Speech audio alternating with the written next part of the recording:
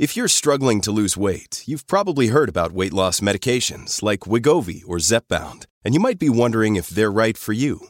Meet PlushCare, a leading telehealth provider with doctors who are there for you day and night to partner with you in your weight loss journey.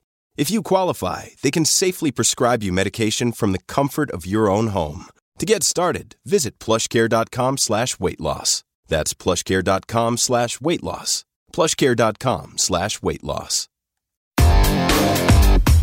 Big stories, big guests, the big picture. Afternoons with Rob Breckenridge. Weekdays 12:30 to 3, 770 CHQR. We'll start today with a story, and it is one of those stories where we can put politics aside for a moment and just say our government did the right thing and applaud them for doing so.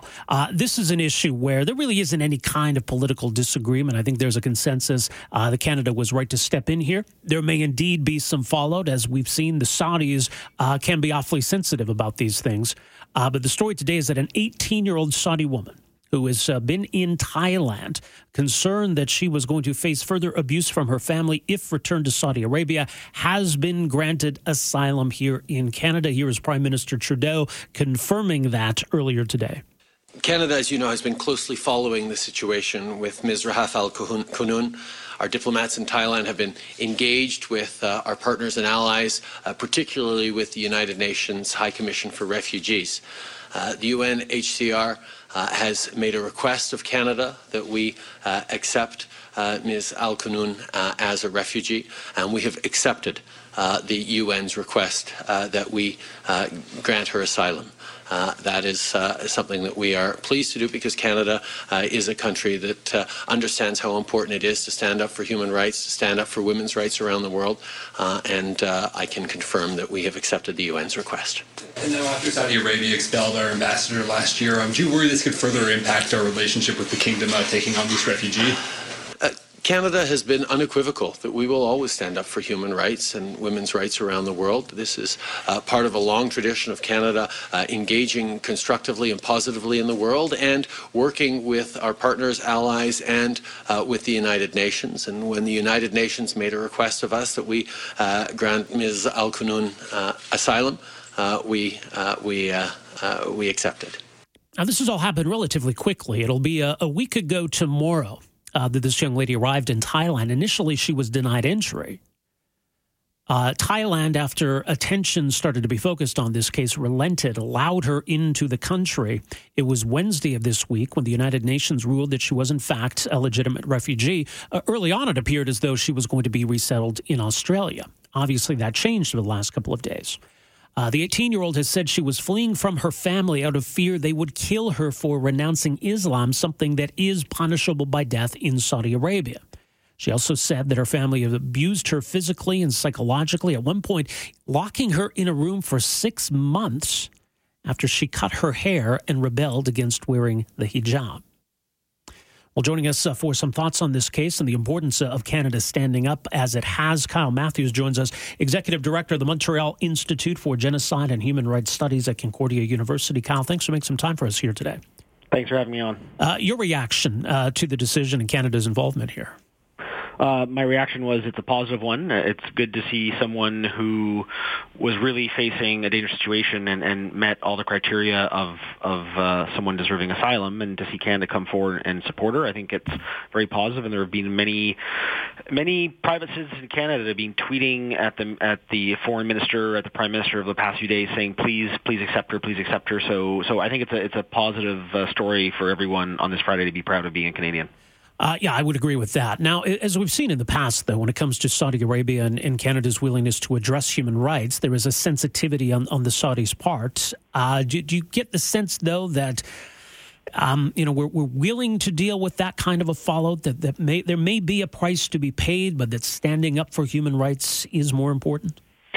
I do think standing up for human rights is more important than making a few bucks off a regime such as the one that exists in Riyadh. One has to ask, how much worse can our relationships get with Saudi Arabia? And after the Jamal Khashoggi killing, after the anger at Canada for sending a tweet, I mean, a lot of the world is starting to get fed up with Saudi Arabia and sees it as a extremely dangerous country that doesn't hold any of the values that we have. And I think more countries should be doing this. I think there are thousands of people within Saudi Arabia that want to escape, that feel that they're being oppressed, that are being locked in rooms or targeted for death for leaving their faith. And I think more countries should be helping those people, helping them escape and giving them a new country to live in, a new society to be part of. Well, we talk about the need for asylum. I mean, this seems like a textbook example of the kind of case that warrants that sort of intervention. I know there's been a lot of debate as of late about, what constitutes a refugee, what constitutes legitimate asylum. But I mean, in a case like this, I mean, surely there's no debate. No, I don't think there is a debate. I mean, the interesting thing is that there have been a few other Saudi women that have tried to flee Saudi Arabia, and they have been turned around. There's like a recent case of a woman that flew to the Philippines, and she was sent back, and God knows what's happened to her. But it really is a case. In Saudi Arabia, many of the women are treated as second-class citizens. There's many people in the Arab world that refers to Saudi Arabia as being a gender apartheid.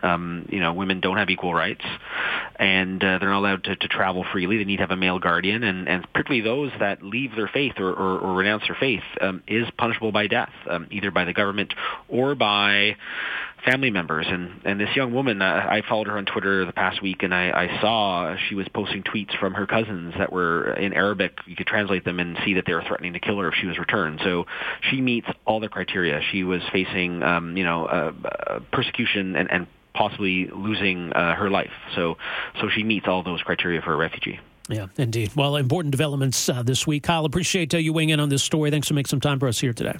Thanks for having me on. All right, take care. Kyle Matthews, Executive Director of the Montreal Institute for Genocide and Human Rights Studies at Concordia University. So some thoughts from him, and as he says, look, human rights needs to take precedent over, doing business with a regime like Saudi Arabia.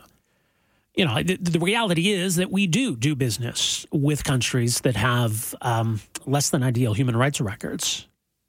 And it doesn't have to be an either-or equation. But when we need to call out these kinds of situations, we shouldn't shy away from doing so. It is entirely possible that there could be some fallout from Canada's decision here. That could upset the Saudis. That could make the relationship even worse than it already is. That's a risk we have to be prepared to take. This woman was quite likely facing death had she been returned to Saudi Arabia. It's a pretty obvious case for asylum. We believe in freedom of religion, freedom of expression, all of these things. And if somebody is facing death for what we would consider to be a fundamental freedom, I think we do have a role to play. This young woman was apparently eager to come to Canada. I think Canada did the right thing by stepping in to make that happen. So that story breaking today, as you heard, confirmed by the Prime Minister that indeed this young woman is going to be coming to Canada. Afternoons with Rob Breckenridge, starting at 12:30 on News Talk 770 Calgary.